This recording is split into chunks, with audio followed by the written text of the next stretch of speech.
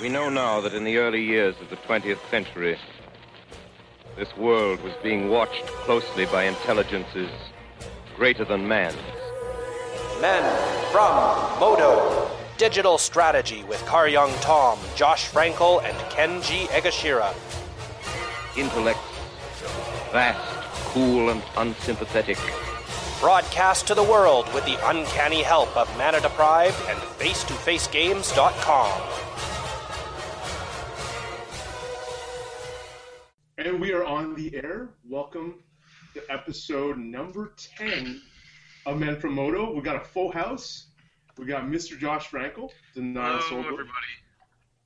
We got Numot Denumi, Kenji. We're drinking a big bottle of juice and loving it. And we got Travis Sowers. Howdy.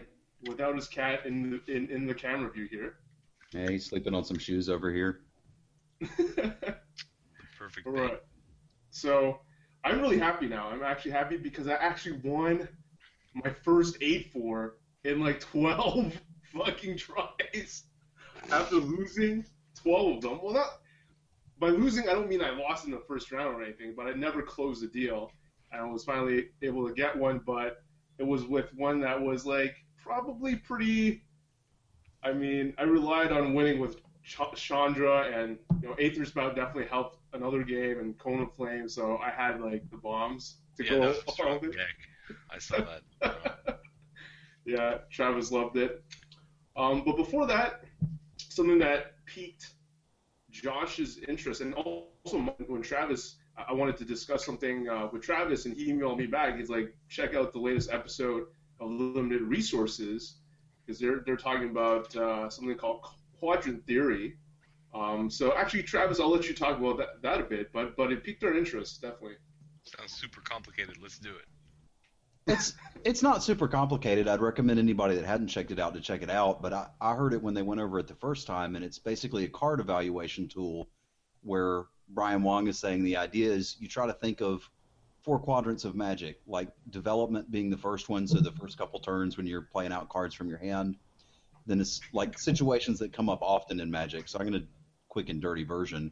But the first few turns, so like through turn 5, is this card good here? Then is this card good in a board stall? Then is this card good when I'm ahead? And lastly, is this card good when I'm behind? And the idea is that those are questions you should be asking yourself as you're looking at taking a particular card. And even if a card is like really great in one situation, it may not be the pick if there's one that's pretty good in all the situations. Does that make sense? Mm-hmm. Kenji, have you heard about this before? The quadrant thing? I think I've heard Brian or Marshall talking about it before, but not in like a solidified theory type thing. I think from what I understand, like Brian came up with it, or at least his group, and then Marshall picked it up and has used it since. And you, like, I feel like it's stuff that Travis, you and I, like all 4 of us, like sort of think about, but maybe not like formally. Would I be? It's like I was doing half of this on my own before I heard about it, and it like once I heard him break it down and discuss it, a lot of things that I was doing intuitively I can now do systematically instead. So I can look at a card that I knew was good and now kind of run it through the ring and see why it's good. That's fair. Is it weighted at all? Like, it seems to me that you would like those 4 quadrants aren't necessarily 25% each of situations that come up. Like some are more important than others. Yeah, and like he was saying, it's a pretty good starting point. That's a good way of breaking it down, I guess. He went a little deeper and said like he's going to value cards more that will get him out of a losing situation. Yeah, like for that's the one that struck me as you'd want to put a little bit more weight into, because if you're already ahead, Then it's probably going to be good still. Yeah, you don't necessarily need as much help when you're ahead. Yeah. I mean, if you have a dead card in hand because you're ahead, well, you're ahead. Yeah, having a Wrath in hand when you're dominating the board is still okay. Yeah. But that's kind of where it took me, and then he went a little deeper to it's an exploration of like why certain archetypes are good in certain environments. Like an aggressive deck is one that really only cares about development and being ahead. You know, if you're playing a super aggro deck, which I've been known to do, you don't really care about the late game or, you know, getting back when you're behind. You're probably not going to be able to do that anyway. So you focus all of your energy on that development quadrant. Sure, but you still like wait. Given two aggressive 2-drops, you'd wait the one that has a little bit more reach or a little bit more power in the late game over one that's only good on turn 2, right? Like it still applies even to an aggressive deck. Absolutely. Yeah, in the show he does, like, in general, like, without going to archetypes, I didn't listen to that part yet, but he does, like, rank the 4 quadrants. Okay, so it is a weighted. It's not a... Right, it's not a 25% thing. It's like Travis was saying, it's like things that get him out of losing position were first, probably development was second, I think, and when you're at cards that break you out of parity, third, and then cards that, like, I mean, he also mentioned that that particular segment, the parts that make you win more when you win, isn't that important because it's almost like any card, and in my mind, it's almost like any card. So that particular quadrant is probably not that useful. Well, Travis gave a good example of a sweeper, like a powerful but symmetrical effect, like a Wrath is a good example. Yeah, and he was arguing that yeah. that one is so good when you're behind that you'll put it in your deck anyway, and if you can't cast it, well, you know, who cares? Mm-hmm. If you don't need it, then you're probably winning anyways, right? Exactly.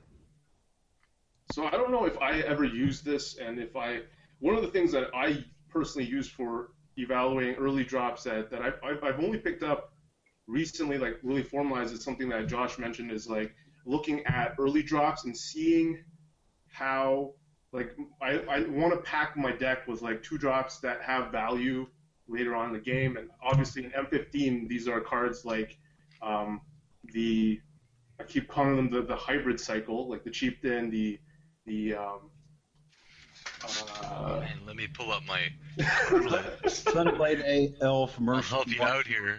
Yeah, the green, River Marshal. yeah, the green, especially the green-white guy, who I can't name by name, the Sun something elf. Sunblade Close enough. Sunblade Elf. Yeah, the Sunblade Elf, like him, like he's a 2/2, he's fine, but if you top deck that guy, he's like insane as well. So, I've written an article before about how I sort of, it's not something like I said, it's not something I formally do or something when I'm playing a game, but I wrote about my thought process of how I look at everything and evaluate every card with like sort of like an abstract number.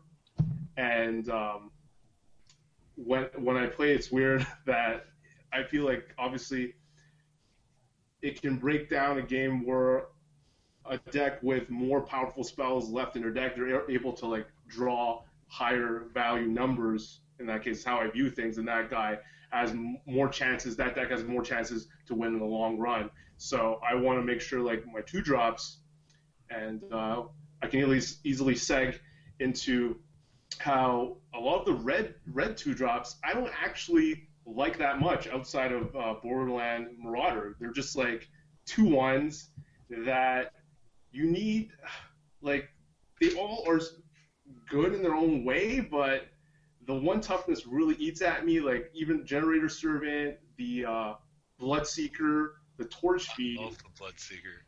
And okay, that's something I want to get through. Like we're talking a lot about limited resources because that podcast is obviously awesome and the one I would recommend to listen to outside of us. For sure, that's the first thing you should listen to.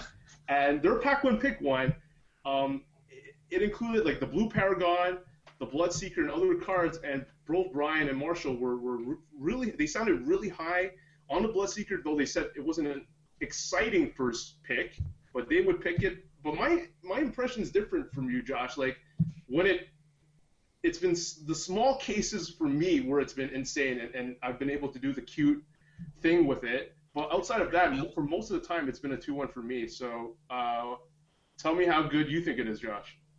Well, its base is a 2/1 for 2, which that's fine in this format. that's what you get, and then you get these situations where you either hit in for extra or get to push through damage that you wouldn't otherwise by using a removal spell ahead of time, like a Forge Devil. That's my favorite. Or just a regular removal spell, and then you have these like blowout situations where you get to like instant speed, like you get to instant speed kill something mid combat and give him first strike. It doesn't always come up, but like the fact that you can do that is just insane for a 2-drop. Like he still does his job as a 2/1 for 2, and then you have these huge value bonus situations like where. You shouldn't be able to do that with your 2-drop. It's not fair. What do you think about that card, Kenji? The Bloodseeker, I don't like that card that much. Yes! Disagreement in the ranks. I love it. But like, what are you gonna do in red? Like, what else? I mean, if you're a red deck. Well, if you're a red deck, sure you'll play him, but I mean, like you need good cards to make him good, right? You need lightning strikes and whatnot, which are already good by themselves. Yeah, but like I don't know. Maybe it's like a threat of are activation. different, but you're playing a 2-drop anyways. I'd much prefer to be that guy than Torch Fiend, who's fine sometimes too. He does stuff. Sure. But, yeah.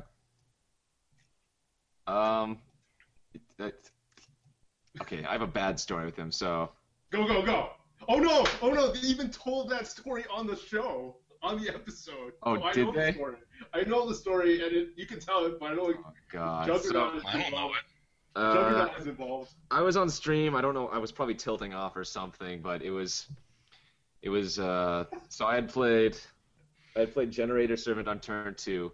My opponent goes turn 2, Bloodseeker. Turn 3, I sacrifice my Generator Servant and play Juggernaut. Oh God. So he gives my Juggernaut haste. Juggernaut, of course, has to attack every turn. My opponent's Bloodseeker is now a 4/1 first strike haste because I sacked my servant to pop out the Juggernaut. See how good he is? Yeah, when you're When your opponent plays like a dumbass, it's insane. Don't worry, Kenji. We've all done something just. He also gets to just like you have mana up and keep him on defense. Like, I'm impressed. people I think are out of around that shit. Out of a weak pack, maybe you take the Bloodseeker to prom, but you don't marry her. But like a more interesting question is Borderland Marauder versus Bloodseeker, because I want Marauder not close. Yeah, I take Marauder over it. Yeah, that's not close. Yeah. For me, like I was talking about how like Marauder, like we're a 2-drop, it's like up there, and all the 2/1s are significantly. It's not.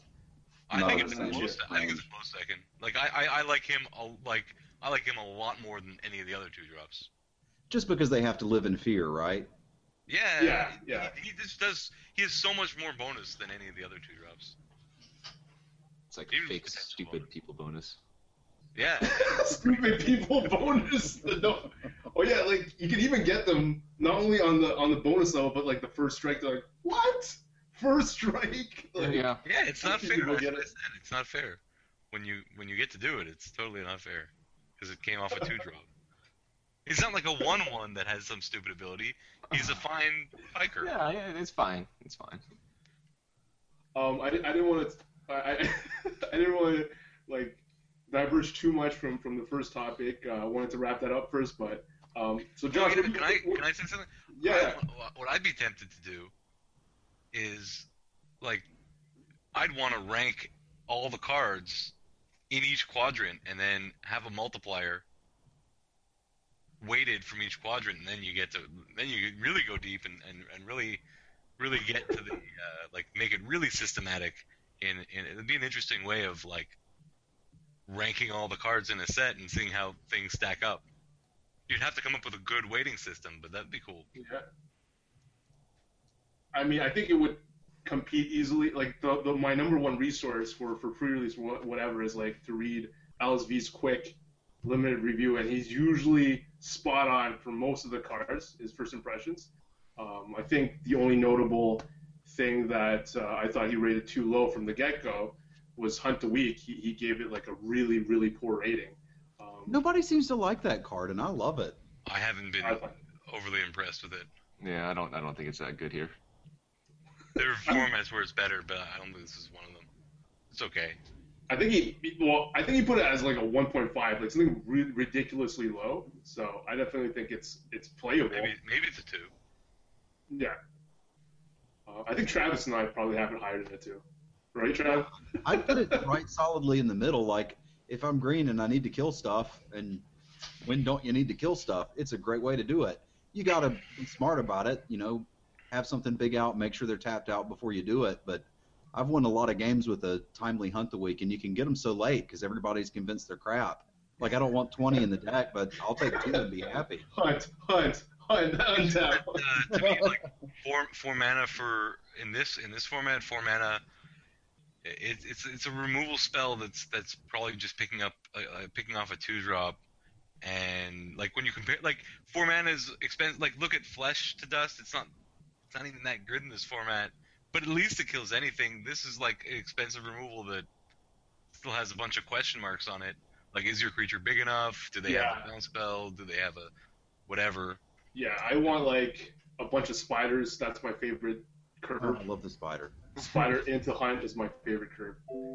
But yeah, what Josh said would be pretty awesome if like Marshall or Brian Wong put together like the list, like the quadrant thing. But I'm sure probably the Reddit group, someone might be doing it for the next. Well, I think the passionate fans. The main idea is when you're doing any draft in any format, like if they have some weird flashback for when I was on break, I can still use that theory to evaluate the cards that are in that pack. So when a new set comes out, maybe you haven't had time to listen to a set review or hear what everybody thinks about, but you can kind of keep that in the back of your mind, like almost how good of a top deck is this? Right. Sorry, I didn't flush the toilet. I got in trouble. You're conserving water. To wrap up Hunt the week indeed. Hunt the week indeed. Yeah, Travis, to wrap up my thoughts, like my thought process, I don't rank them. I'll try to see if this actually changes how I rank cards. Like I was telling you, for me, it's like I just see it as the opening, parody, and like the ending is how I try to picture the card in different stages of the game, and that's how I evaluate cards, or have been unconsciously, like how I would say Sunblade Elf or like Welkin Turn, for example, is awesome on turn 2, but is also awesome really late if your opponent doesn't have a way to deal with it, because then it's a very good constant source of damage in the late game. So that's how I've been doing it. So I'm gonna see if I'm gonna tune my way of thinking, but it was great to listen to something else. Any 2 cents on the quadrant theory? Last from Josh. Any extra? I'm good. Kenji's good. Yeah, I guess so. How do you evaluate cards? What type of questions do you ask? Similar to that or different? I kind of just rate them in general.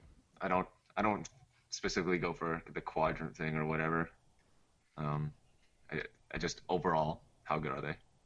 Okay. Yeah, I think you also want to like take into account like synergies within a format and like strength of colors, based on experience, and like one thing. And I guess you could take into account in the quadrant thing, but like how good a card is if you're just looking at a card, how good is it in each of these situations? You're kind of ignoring the environment and the synergies within the colors and how a set plays out. Like that's a little bit maybe too much of in a vacuum.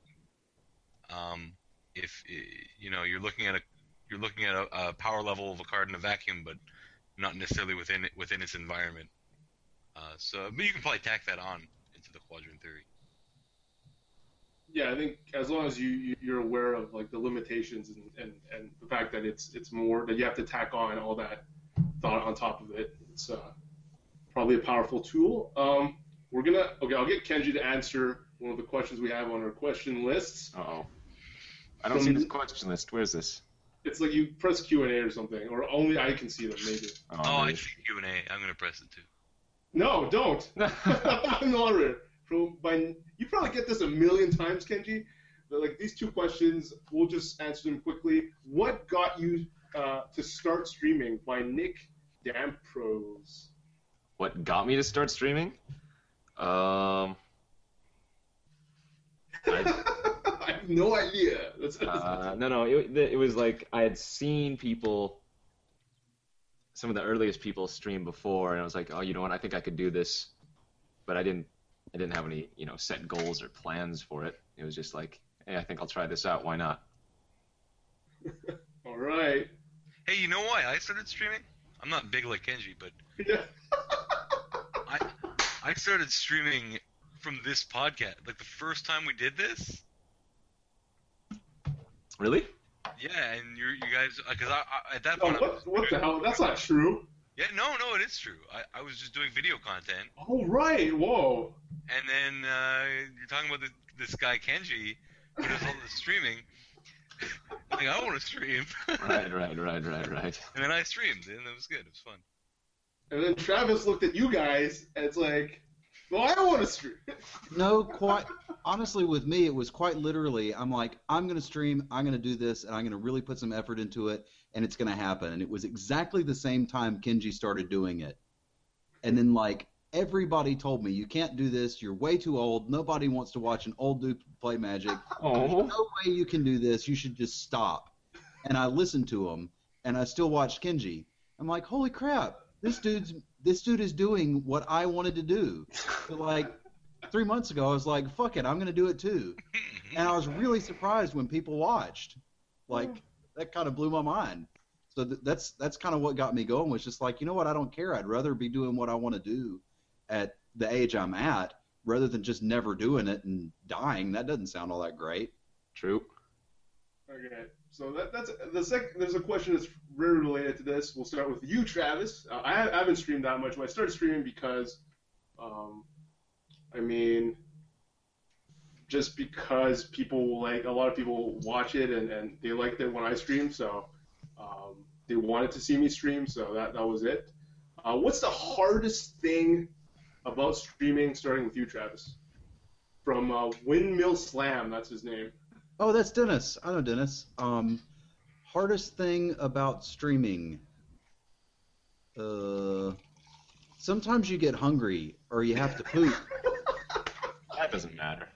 Yeah, but like there's all these Bathroom people can. watching, and you're like, I gotta go, and it's gonna take like 10 minutes. What do I do? What did I do? Yeah, it's like, Have you seen it? Have you ever seen? I haven't done it in a while. Have you ever seen me draw a picture? yeah, What to do? That's yes, what I have. Yeah. I've never done it for pooing, but that would be a good picture. That would be a good picture. But like, no, there's dead time. So like when I'm doing videos, you just pause it and then you go do something else. You read a book, you watch a movie, and now there's dead time and you have to play other games or do stuff, or you got to do something, or you see somebody's calling you and you're like, gosh, what do I do with this time? So that's probably the hardest part for me is being I can be entertaining in small chunks, but now I need to stretch it out over 4 or 6 hours. Sometimes that can be a little difficult. You need a subscriber dance. No. Yeah. Clearly, that's what I'm missing. What's the hardest thing for you, Kenji? Just doing it. I don't know. Just doing it is hard. I don't know what's hard anymore. It's not hard. It's just monotonous, grueling. I guess it's. I'm not irked by the trolls or anything like that, and I guess it's when 15 people in the chat are like, oh, do this, do this, do this, do this, and I'm about doing this, doing something else. And even if they're right, which happens occasionally, I wanna stick to my initial guns. Right. I don't wanna, Okay. Josh? Nowadays it's staying consistent. I've had a lot of trouble getting a schedule going on streaming. And when I was going daily, It sometimes it's tough to keep positive. Like sometimes you have a bad day on the stream, and like nothing's going your way, and then that's not enough. That's like because you have bad days and you accept that, but it's kind of what Kenji was saying is when you have that vocal group in the chat that are sort of like daggering you with their very very adamant, not necessarily rude or intentionally rude, but very adamant lines of play and arguing and yeah, so that was tough. Like that's probably the toughest, to get through days like that and stay positive and want to go stream the next day. Still want to go stream the next day. Wow. Well, that usually happens when you start becoming popular, I figure. No, it happens to those of us who aren't popular. It doesn't matter who you are. Travis, like, I get one guy, and he's just an asshole. He's the only one in the room, but he's a dick. They're not assholes. They're actually really nice, but it's that situation where you pick the right card over the wrong card, and you explain why, and then you get into the game, and if you'd made the stupid pick they wanted you to make, you would have won. But like, well, if you'd had that fog here, it would have been really great, huh? And they're not being a jerk about it. They just don't understand. They just don't get it why that's not a good card.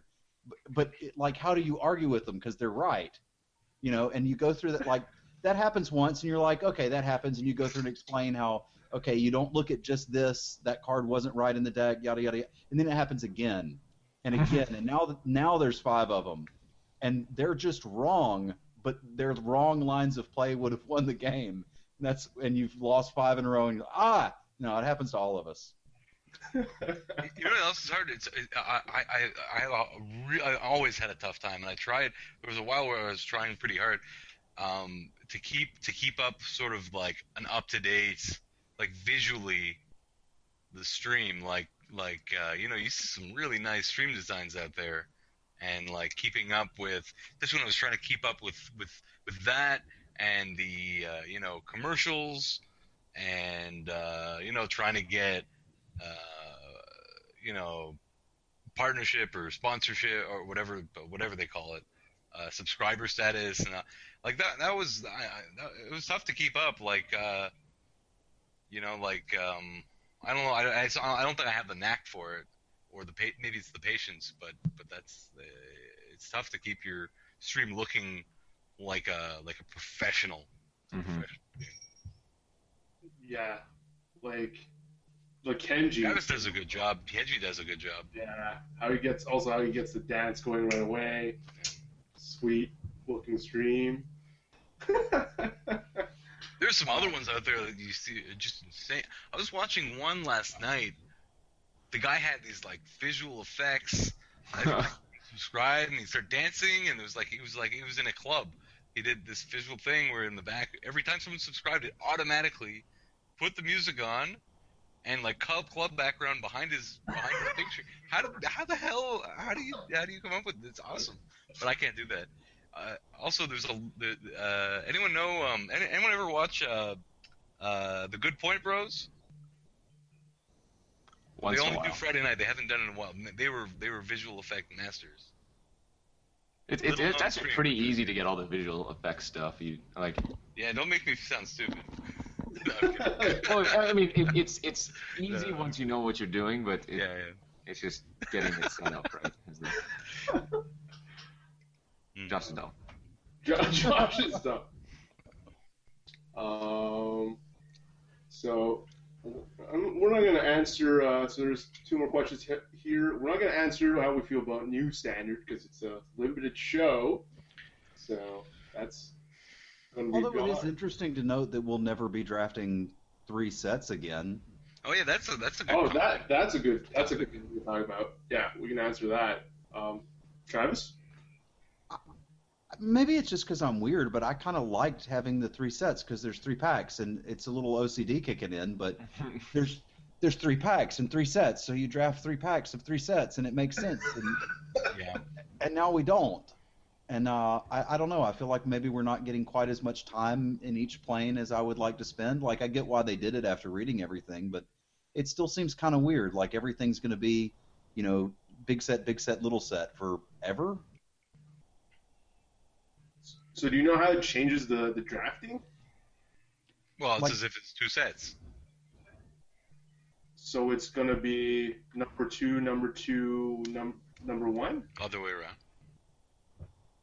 Like I'm gonna get how many packs of the base set? 2. But you'll draft them second and third. Okay. So it's 2, like second set, first set. Like, imagine they'd done it in Theros. We would always be doing Theros, and then finally Born of the Gods comes out, and we do Born of the Gods, Theros, and that's the end of the block. Yeah.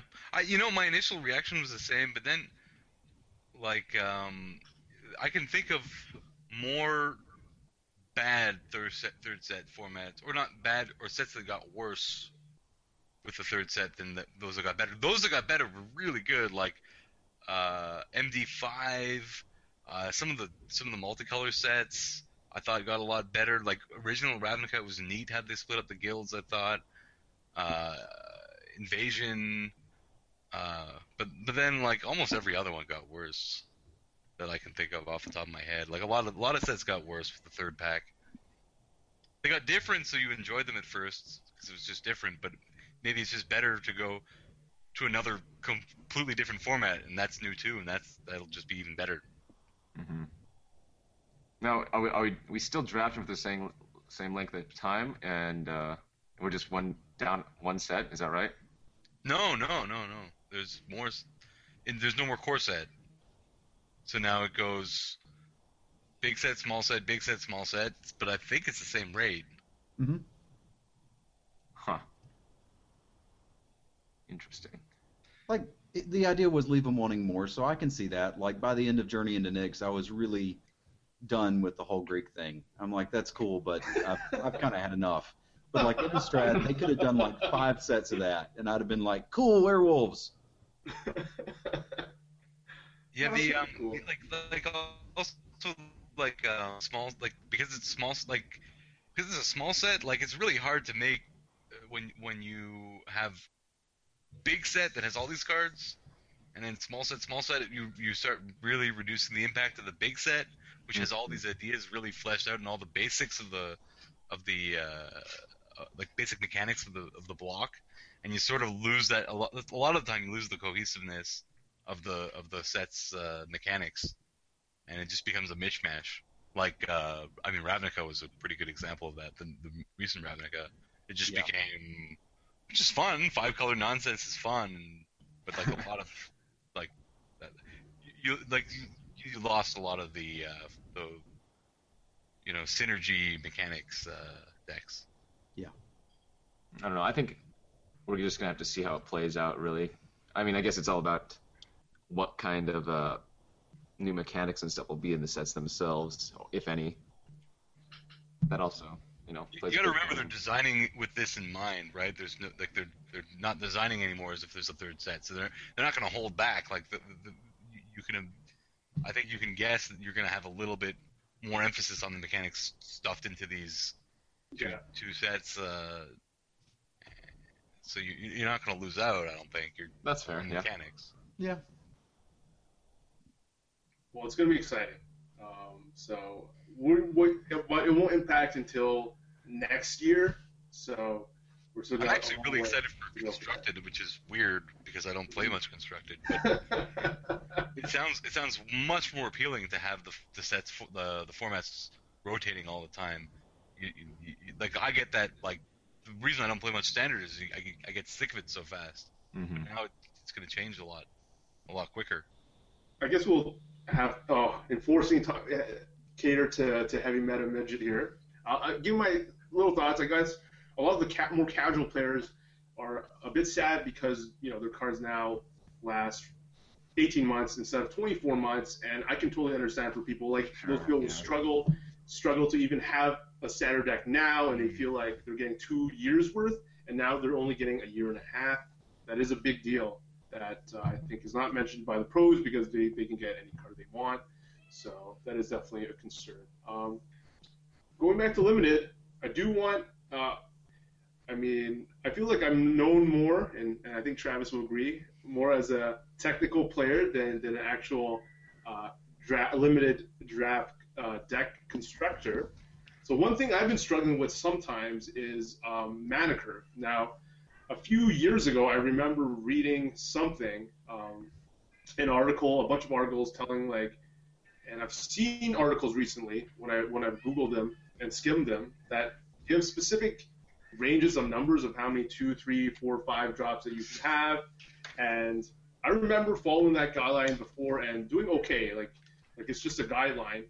And now, sometimes I find myself just drafting way too many heavy drops. Like one of the train wrecks that I just drafted, I was low on confidence after losing over 12 8-4s, so I joined a 4-3-2-2.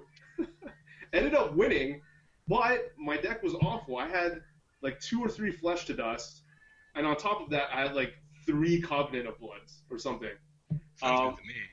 And the only reason I was winning is because my opponent's deck were not aggressive enough to take advantage of my high mana curve, so it would always go to the late game, and I would just kill them with Flesh and Covenant of Blood. And then when I finally decided to just play against a friend who had a 2-1 deck from an 8-4, just to we're just testing draft decks freeform on Moto, and he crushed me. We played 8 games, and it was 6-2 for him. So clearly, my deck was just good enough to beat bad decks. So what do you guys do for curve? Do you have guidelines? Any advice would be awesome. I'll start with you, Kenji. Well, for online, sure, it helps a lot that you're able to look at each individual pick, as you're going throughout the draft, so it's easy to slide things over and say, oh, well, I'm super heavy on 4 drops, I better lower my curve and stuff. When you're at a live event, it's still just as important to do that, right, and remember how your curve is looking. I think I don't put too much weight on something like a guideline that I need to have, 3 1s, 5 2s, 5 3s, right. 4, whatever, something like that. But I still like to have that curve, some semblance of a curve. So my question, my specific question is let's say you drafted or in your seal pool you see 3 Siege Worms. How do you know what other cards? What are you looking for to know how many you can play? Just how many because that's Convoke, right? So how many low drop creatures you have? If I probably still run 2 of them at minimum, even if I don't have too many low enablers, just because as long as you get a creature or 2 before turn 7, you're gonna be able to cast it at a reasonable time. I guess it's just intuition. I don't know if that's the right choice of words, but have you played 3 before? Yeah. One of my teammates at GP Portland had 3 in their deck. Granted, they went 2 and 5, so maybe that was not a good indicator. There's nothing wrong with somebody going 2 and 5 at GP Portland. Oh, I'm just saying, Oh, I didn't hear this, Travis. No, I just lost all day long until the last 2 rounds. So, Brian and KYT are carrying me all day long. And it's oh, God, I can't buy a win because we built the deck wrong. I mean, to be frank. We had this awesome dredge deck that just could never kill anybody. But, man, could it cycle through. So I figured that out about halfway through the day, and I'd change it after sideboard and get I was swapping in and out 8 cards. And then Holy moly. just getting my ass handed to me all day, and then finally the last 2 rounds I crushed my opponents. I'm like, cool, we made it today too, right, guys? What happened? Oh, I love it. Josh, you have any advice for me? Yeah, I think a baseline curve is it's good to be aware of what a baseline curve should look like, but you skew things based on certain things. You can cheat on 2 drops if your 3 drops, if you're a more controlling deck and your 3 drops are very good defensively, you can get away with, because you don't, you in a control deck you want to avoid running something like a Grizzly Bear. So if you don't have a more impactful 2-drop that in the later game, you might cheat on them a bit and just play more 2/3s or 3/3s on turn 3 or wall or something on turn 3. So you skew things. I think you get to skew things that way, or like things like you don't have to run as many 5-drops. Your 4-drops are really good because you can sort of slide some of them over to the 5-drop slot. So you want to be aware of things like that, and also what role your deck is taking. Like if you're an aggressive deck, you're going to want to skew your curve way to the low end, and it might be the opposite for like if you have a control deck can really start cheating if you have like a good number of ways of recovering very well. If you have a good number of cards that can get you back into the game, you can start cheating a little bit one way or the other. I mean, ideally your curve is perfect, but you don't want to start taking way weaker cards just to fill a curve all the time. It should only impact your picks so much, I think. Just you got to be smart about it. A lot of it is just experience and drafting a lot and sort of knowing when you can start skewing your curve one way or the other. So my thing is like, for example, let's say, how many there should be an X amount of like it's harder to answer with Convoke obviously, because Siege Worms they can be cast on 5 and even on turn 4, right? Maybe on turn 4, possibly. But let's say a card that like Ancient Silverback, which is a 6-drop. Like there is a limit to how many you can play in your deck, and I'm not even sure what that limit is. Well, there's a difference between like an Ancient Silverback and like a Soul or something, right? Like Ancient Silverback is a solid card, but it's not gonna dig you out of a hole. Like, you know, if your hand is full of things like Ancient Silverback, you get to even if you survive to turn 6, you're probably too far behind. Whereas things like Souls or like the Angel that gains you a zillion life, or like when you're late game, or like the blue nothing can attack you anymore. Like these are like 7 and 8 drops that like, you know, you don't value the same as something like you don't look at them in the same way as a Siege Room, because they actually just turn the game around when you drop them. So like there's a limit to how many Ancient Silverbacks you run, but there's not the same limit when there are things like Souls. Granted, you still have to get to that point in the game, so you still have to, like, you can't play all things like that. You have to play some number of things that get you to that point in the game. But it definitely changes the types of 2s and 3s you want. You don't need 2s and 3s that pressure your opponent or kill your opponent. You need 2s and 3s that get you to the point in the game where you get to drop your powerful stuff, right? Mm-hmm. Like, just filling your curve with bears isn't actually gonna help you necessarily get. Like, they might trade, but they're not. You know, it's not the same as like a Wall of Frost or something. At getting you to that point in the game. Kenji? Yeah, my favorite is when people really adhere to having that perfect curve, and they're like, oh well, you know, my curve's really high. I've got like 6 4-drops. I really want to get this 5-drop in here, you know, to make it prettier. And they're like, no, you know, it looks better, the curve looks better, but you're adding something that's more expensive to your deck, right? And just slide one of those 4s over, your curve looks wonderful. Yeah, exactly. Right? I don't know. Just had to add that in. I don't remember where I heard it, but I heard somewhere, when in doubt, take the cheaper card. I think that's shitty advice. I've heard that too. I think it's that's new. That's people new aren't idiots. advice. Like let people like figure things out properly. You don't have to give them stupid rules. I think it's not a bad place to start. Now, I'll say my horizon was opened a good bit because I saw Josh do a draft with a control deck where it was basically like 12 3-drops and like 5 6-drops, and that was the deck.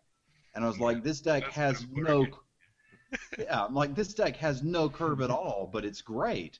So like you don't have to have a strict adherence to it.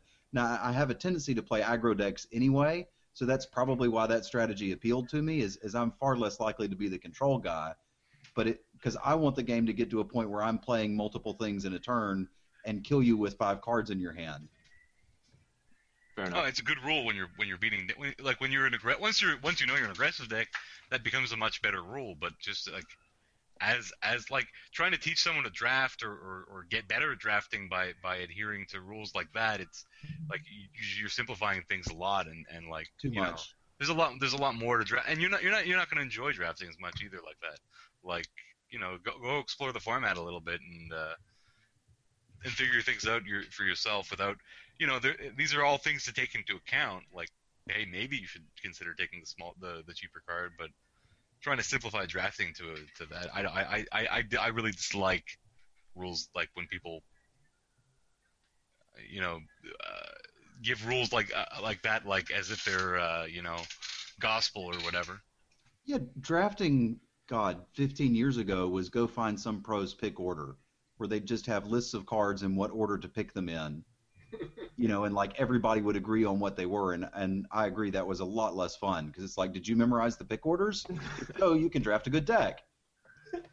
Yeah, but those like making a pick order is actually a good way of like trying to figure out a format, and like it's a good exercise. It's just like there's a difference between like making an abstract pick order and like actually sticking to it like it's like that's how you draft. It's not That's not how it actually works.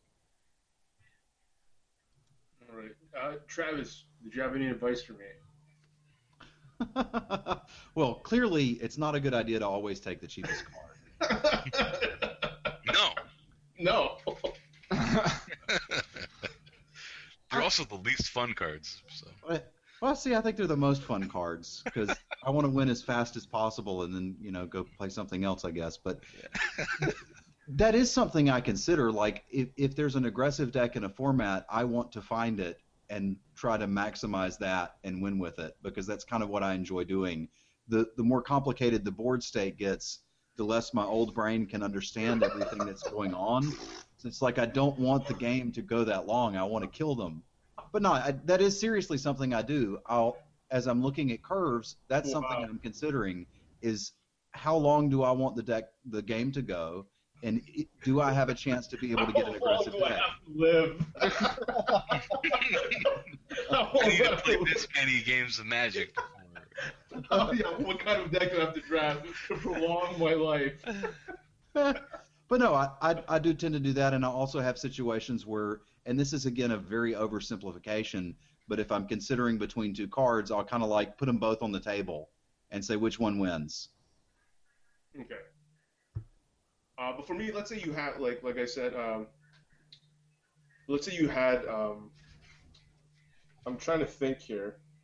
Like you're never let's say gonna play 3 Ancient Silverbacks, right? No, but you'd play 3 souls all day. Like right. If you're So, going to like, overload on 6s, they need to be things that you just slam on the table and go, bam, do you have something? Right. Because if Even you don't, then, I win. like you might have a weird deck that has like 4 Verdenhavens or something. Okay, right. These things happen. Like I mean, I'm not saying that's a good deck. I'm saying that might be what falls on your lap because you made a horrible error, but. That falls in your lap. Stand up. No, I mean like, yeah. Sometimes the deck wants a few 6-drops, so that's the 6-drop you get. Okay. I think the main idea with the curve is, again, not to ignore any facet of or any phase of the game. Any deck that's completely loaded up on 2-drops will eventually get outclassed if somebody can stop it, and any deck that's overloaded on expensive spells is never going to get to cast any of them. Yeah, and that's how I felt when I tested that crazy, like, too many Flesh to Dust, too many Covenant of Bloods against my friend's fast deck. It was just killing me before I could even cast my Covenant of Bloods, and it just felt like I wasn't, like, I was just, for that draft, I was just picking what I felt was the best card. I didn't really respect any curve whatsoever. It was like a zigzag. I mean, if you have 7-8 cards that cost like 6, 5, even 5+ mana, you better start thinking about, well, if I draw 3 of them, do I just lose? What other cards do I need to draw for me to have a chance if I draw 3 of these in the first 10 cards I see, because that's going to happen. So you better have some really really nice early game, like resilient early game, or that aren't just going to trade off. They've got to like discourage attacks and stuff like that. So like if that's not what your 2s and 3s look like, yeah, it's time to cut some of those expensive things. But like that's sort of, I think that's what you have to sort of take into account. All right, like I'm still like when I don't have any rules. I like some have more 2 drops than 3 drops. Some have more 3s and 2s, like the ones I've been drafting, and that's gonna happen. And we had a really good discussion about mulliganing when we were in Portland. No, like this is actually relevant because I can kind of connect it to what Josh is saying. no, Like I was just laughing at the mispronunciation. It sounded funny. Mulling. Sorry, talking's hard when you're in the South, man. We got to deal with this accent and everything else. But like, I was asking you about, do you keep 2 landers on the play? And you're like, take a look at it, and if you rip the land you need, does the hand automatically win? Like, is it unbeatable if you get what you need? Now it's a consideration. And if it's not, then you probably want to send it back. Like, if you just can't do anything with those 2 lands. And it's kind of the same situation there that Josh is talking about. Imagine a sample hand where you have 3 of those 5 drops in your hand. Can you deal with that? Can you win that game? Is it going to make for poor mulliganing decisions because you draw 3 lands, 3 5 drops on your mull to 6, and like, ugh, this just looks awful. So I think it's almost weighting variance against you if you go super heavy on your curve.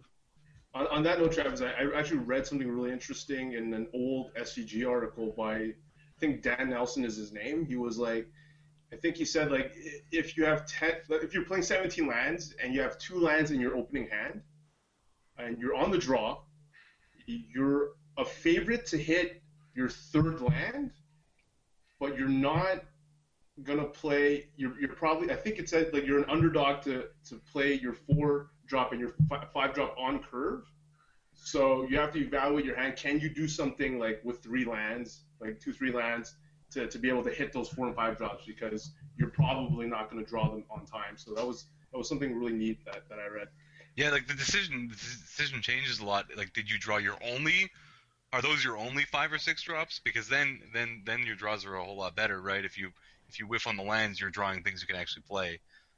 So like, but in the 7 5 drop deck, you're hoping for the land, but you draw another 7 drop. Well, yeah, your mulligan decisions have to change quite a bit. Yeah.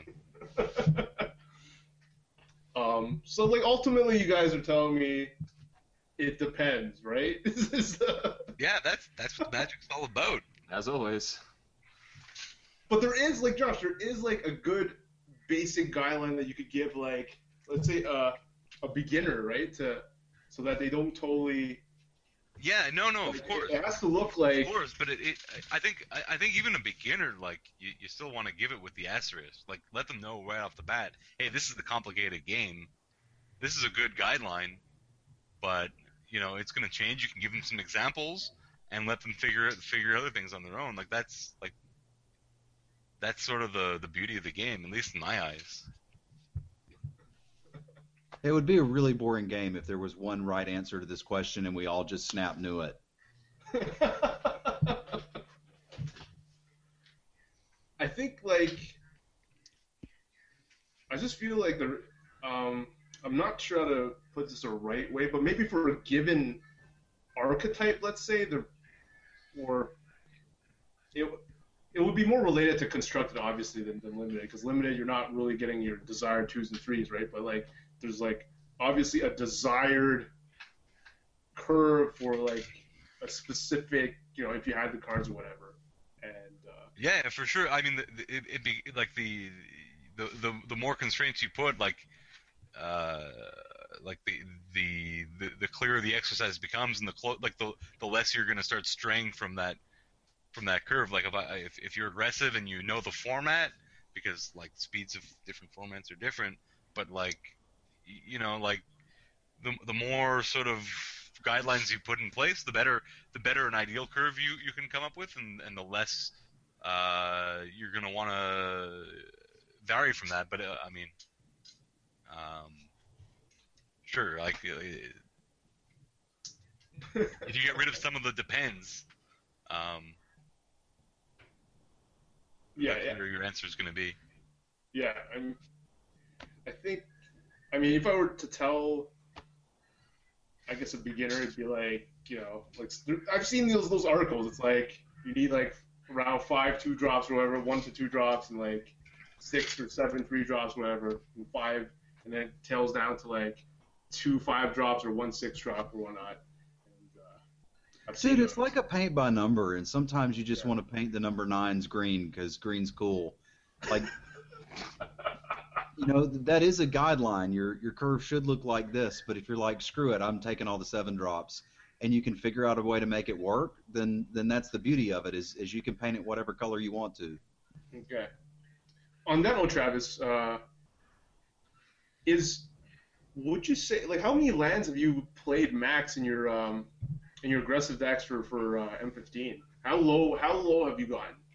16 is the lowest I've gone in this format, and that's a pretty aggro-y one. Like, I feel like if I'm trying to play a deck, I tend not to even go lower than that before. Like, I would draft Boros decks in Gatecrash and still stick around 17 or 16, and oftentimes 17, because I feel like the only thing that really matters is that opening hand. Like, yeah, we'll get a couple draws off the top, but I almost don't want to cheat, because I really want to get to the part where I can play, a 1-drop and a 2-drop on the same turn, or a removal spell and still put something else on the board.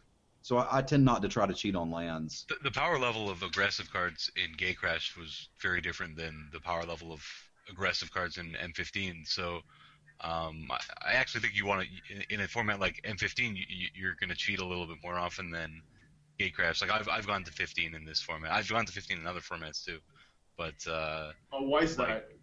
What's the difference? I don't remember Gatecrash, so what's the difference? Gatecrash has these absurd 2-drops of like, but 3/2 first strikes for 2 as a battalion, and like you just, if you hit your curve, the power level of those cards, they weren't even going to trade. Like in M15, you have to expect your some of your aggressive cards to trade, and you still have to have more gas in hand.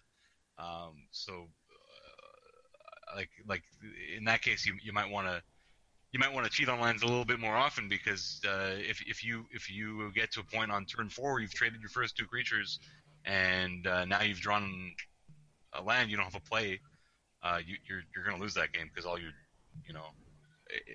depending on how far you're leaning to the aggressive, if you're playing with the all 2-drop deck, those 2-drops aren't going to be good draws anymore. They're now playing 4/4s.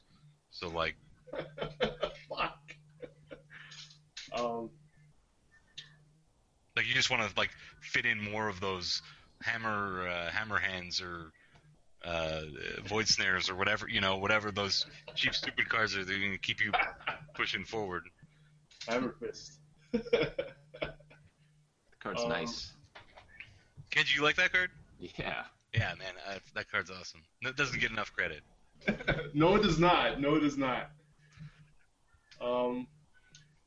Like, for me, like, when I'm gonna ask you guys have more experience. When you guys build like these aggressive decks and your opening hand, let's say, is a nice curve, but you have, let's say, 4 lands on a nice curve. Don't you feel like you might be like a dog already, just because like if you rip more lands? 15 lands. Right. That's what I'm saying. I mean, you can't mulligan a perfect curve in an aggressive deck. I don't think, but like it's not constructed like, like how ridiculous is your deck that you're able to mulligan a good curve? I don't know. I'm pretty cut and paste 17 always. I am. I've gone from 15 to 19 in this format. Holy moly! Yeah. I think 16 to 18 maybe tops if I have like a Stormtide Leviathan's pretty heavy other. Oh man, so Josh is still the most creative out of us all, as usual. Or he's just an idiot, but. Or he's just an idiot, yeah. So, so I always felt like, is it true that, well, maybe I'm wrong, is it true in Maine, mid-rangier deck is maybe more consistent than an aggro deck? Would that be fair to say, or would that be unfair? I don't know. I think this format's pretty aggressive. If you like, the nut aggro start's going to beat just about everything.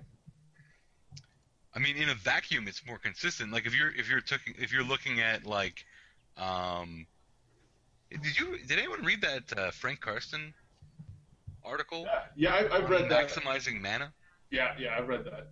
It was a cool article. But like, yeah, I think a mid-range deck in limited, a mid-range deck is probably going to have a much better chance at maximizing mana more consistently over the first, say, once you get to like first 7. Like if you look at the average length of what a limited game is in the format, I think most formats is probably going to be in the 8 to 10 turn range.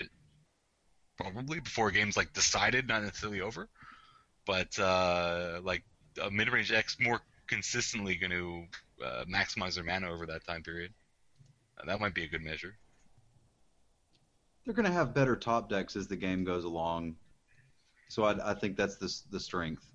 Yeah, I just feel like some of the aggro decks, like I was mentioning, like you will get those hands where you have 4 lands or 3 lands and you draw a bunch of lands. You have a percentage of games where you're not going to get the exact number of gas that you need, and if you and your opponent have the same type of hand, then your opponent with more powerful spells in their deck is favored, right? So that's how. But you also have those hands. Like a good aggressive deck's going to have those hands that are just not beatable for a normal deck, and like if you're playing a mid-range deck, like you're definitely letting the game go along to a point where someone else can have some much more powerful plays than you can, like play their 6-mana bomb or get that nut curve on you. So like that's why I say in a vacuum consistency, but it doesn't necessarily mean your win percentage is higher. Okay, we're gonna wrap things up. We got some questions here, some quick ones. Luke wants to ask, would you guys rather draft formats like Gatecrash or M14? Ugh. Kenji?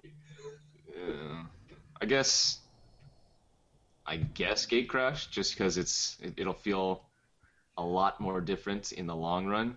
M14, it's a core set, right? So, and Gatecrash has just, I don't know, I hate them all. I don't even know anymore. I hate them all. Travis? If Gatecrash was online, I'd be drafting it right now instead of talking. Like, I love that format. Gatecrash was amazing. I hate them all. Send me back. Yeah, just get right here. Send me back. I just want to extort people. Variety is the spice of life. I want things alternating. I actually think we've been a little bit too far skewed to aggro for like to too fast a format for too long now. I'd like to see things slow down for a change, but like I want it to go back and forth. Was M14 too fast or too slow and Gatecrash too slow? Like, were those too far on the pendulum swing for you? Gatecrash was very aggressive. You know what? If we're gonna be jumping around through planes, I want a stupidly aggressive format every once in a while. Like Zendikar was awesome. Zendikar, baby. For a change, Zendikar was awesome. But you still want to go back the other way on the spectrum into like M13, even M14. They were both pretty slow, dirtily formats, I think. Oh no, M13 was the aggressive one. M12 was the one. I don't know. I don't remember anymore. It's all blur. See, nobody. Yeah. Luke wants to ask, what do you prefer? I'm trying to find preference. Oh, preference? Yeah. M14. M14. Okay.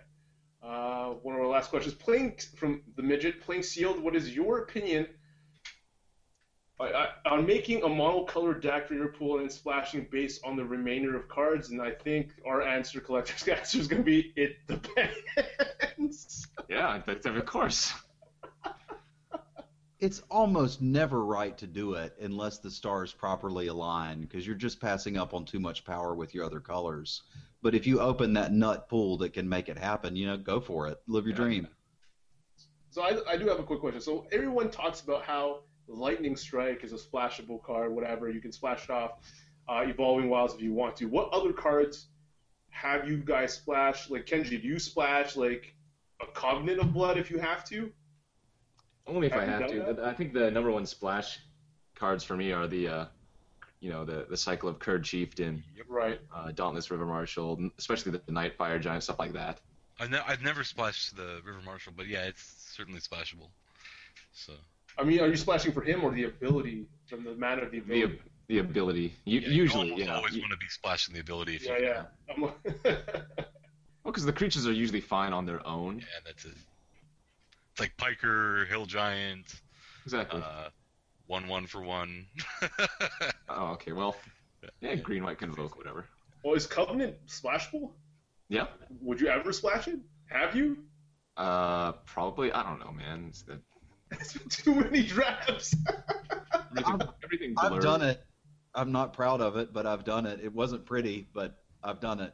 Why? Yeah, I mean, it's very powerful, right? And it's Yeah, it could be more powerful than What's Lightning that? Is Strike. that drain life? Yeah. Soul Feast to a creature?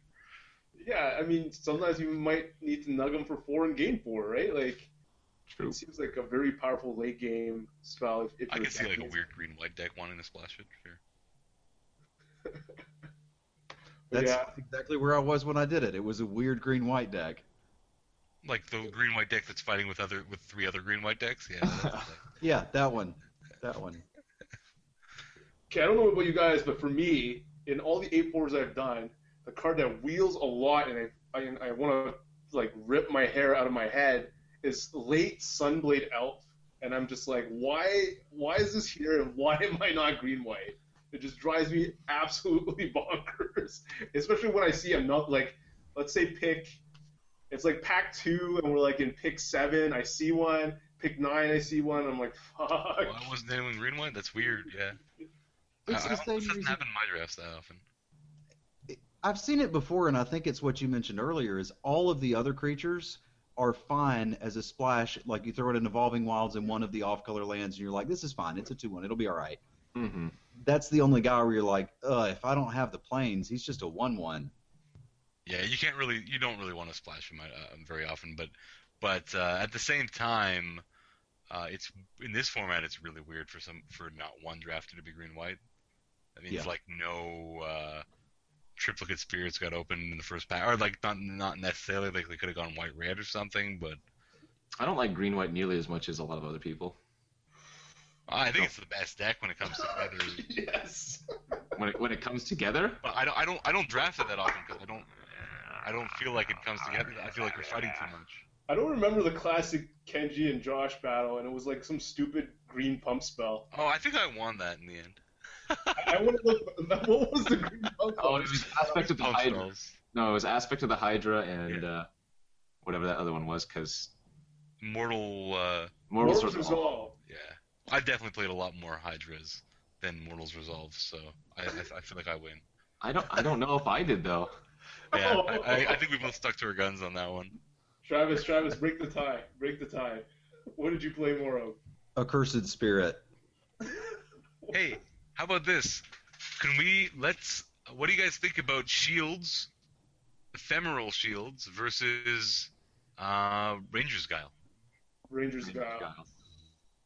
Jinx. Easy. Everyone's done. Ranger's Guile? Yeah, if I'm playing green-white, I'd rather have Ranger's Guile. Suck it, Trebek. No, it wasn't Accursed Spirit I was thinking about. It was Tormented Soul. That was the one. What's Torment? Tormented Soul. That's Oh what yeah, I'm saying that was before the that. really old one. 1/1 unblockable Garbo. Oh. Oh, the black guy. That was our first discussion. Yeah. I What did we we say? weren't comparing it to anything. We were just talking about the merits Oh, of okay. green garbage 1 drops. Fair No, enough. you know what though? I played my fair share of them after that conversation. So. I mean, Wait, just wait, like why- I played my fair share of aspects. Yeah, me too. Why do we like Guile over Shields? Just because of the cheaper cost? Oh no, I was just I don't know. I actually think it's like a toss up on the deck, but Oh no, wait.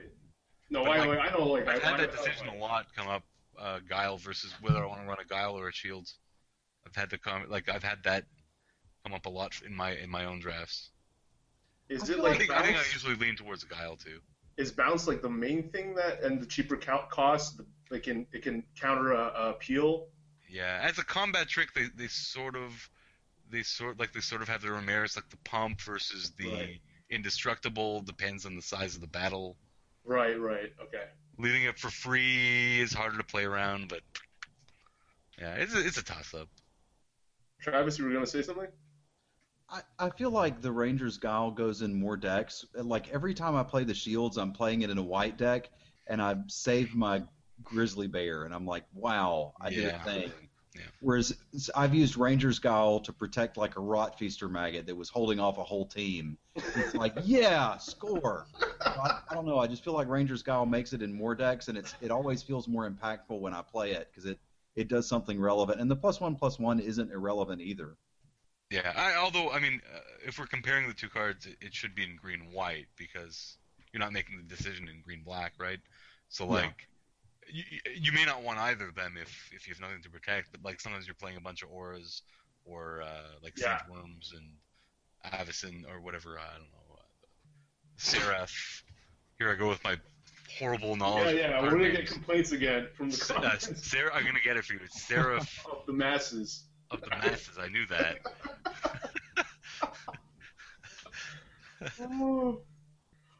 See, I mean, I don't consciously think about it too much, but when we were talking about like when I was talking about Sunblade Elf passing, I sort of like, if it's a toss up, I might knowing which two colors to go, and I'm already one color, and then there's like a pick between like two things. I might lean towards the one with like the cycle of guys that can wield, maybe.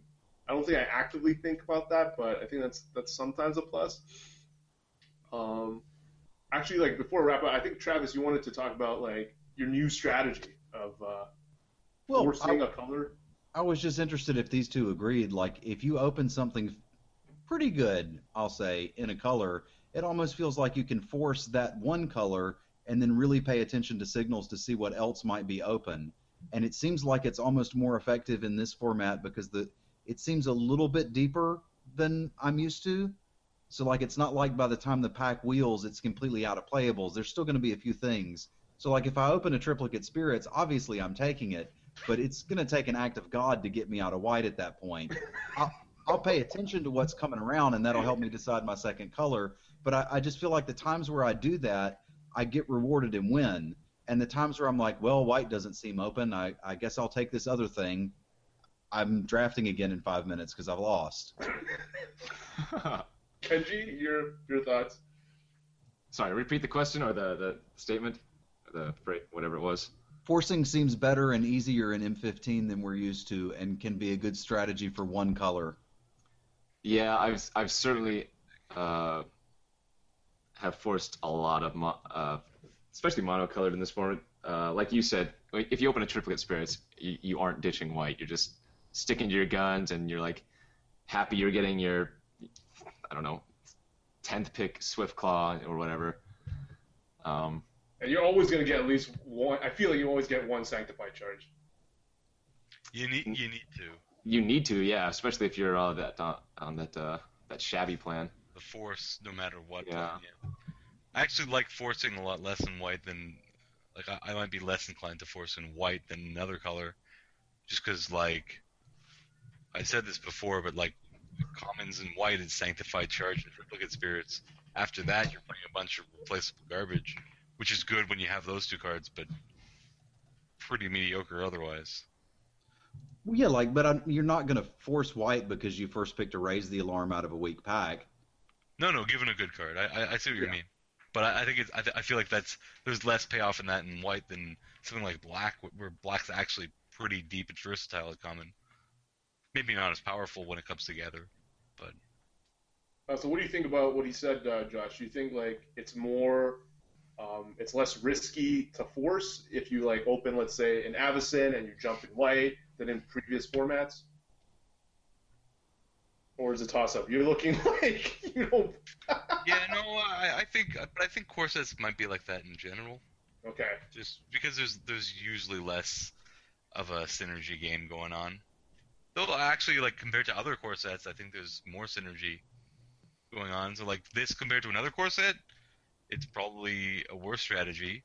But compared to Theros, it'll definitely work a lot more in a core set than most themed blocks.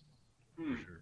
I'm gonna have to try this more because a lot of times I hear to this like pick the best available card for my first 3 picks, almost regardless of color. That's how I draft, and Yeah, it was probably correct.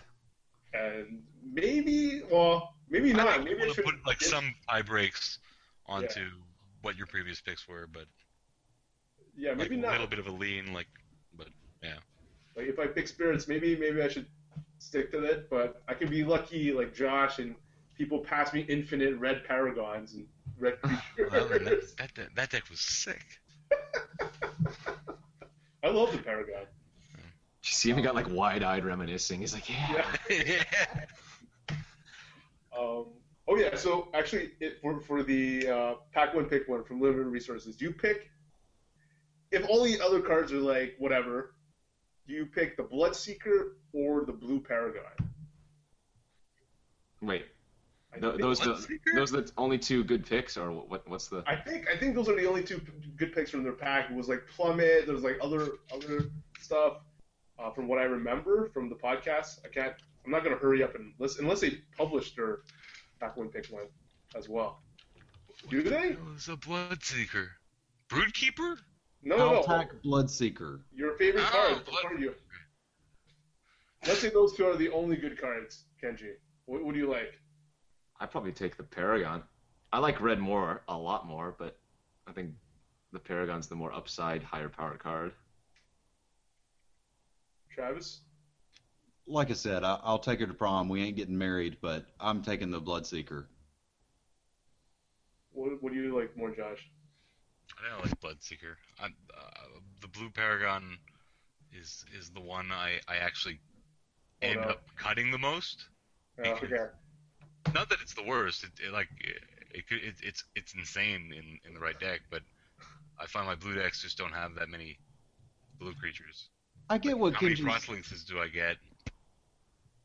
It was sweet against Travis in our draft. That being said, I don't think I've ever first picked either of those cards, so there's probably some run where I take a different card. Yeah, I that sounds like the kind of pack I'm taking a restock out of. I love Restock. That card's so Have you sweet. ever first picked it though? I first picked it the other day. I was really disappointed, but Restock, I just love it in I love it in green red just because I want to bring back lightning strikes and shit. I love it in Like, green everything, but Green, it's not always correct. black. Out of all the colors, I've drafted green, black the most. I always get past that shit, and I'm tired of it. I just wanna play more white. I just wanna attack more. And the only 8-4 I won was like finally not a green black deck, a good red blue tempo deck. I try to avoid that green-black deck. Red blue is the most fun in this format by far, I think. Green black might be like it might be a trap for us guys, like Travis. Like we just love it. I love it. I love the idea of green black. I don't think it's quite gets there in this format. It's still it's still one of the top, like, I don't know, maybe 6 color combinations because there aren't that many good ones. But well, the top color combinations are white red, white X, white X, white X, white X. That's what I force every time.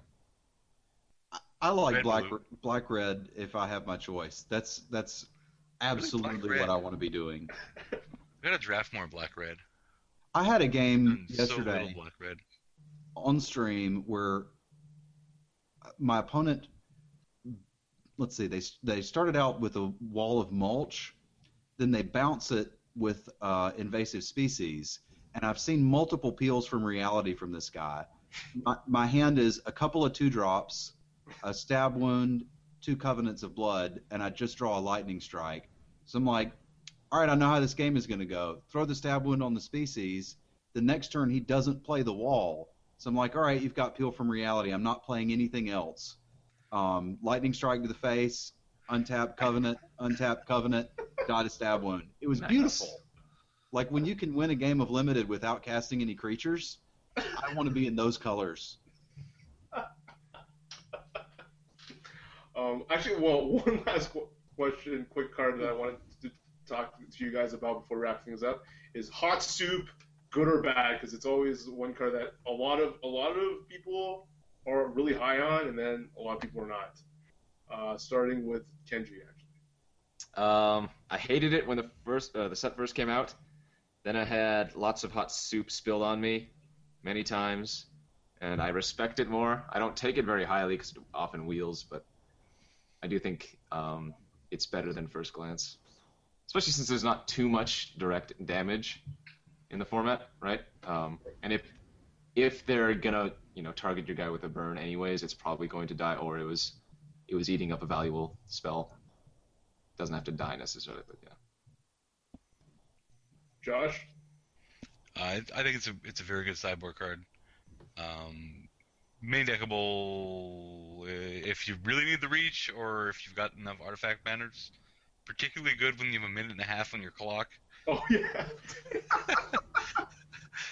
But yeah, the downside, like, I think you ignore the, like, you sort of just ignore the damage downside. The real downside is you're playing an equipment that's free to equip, and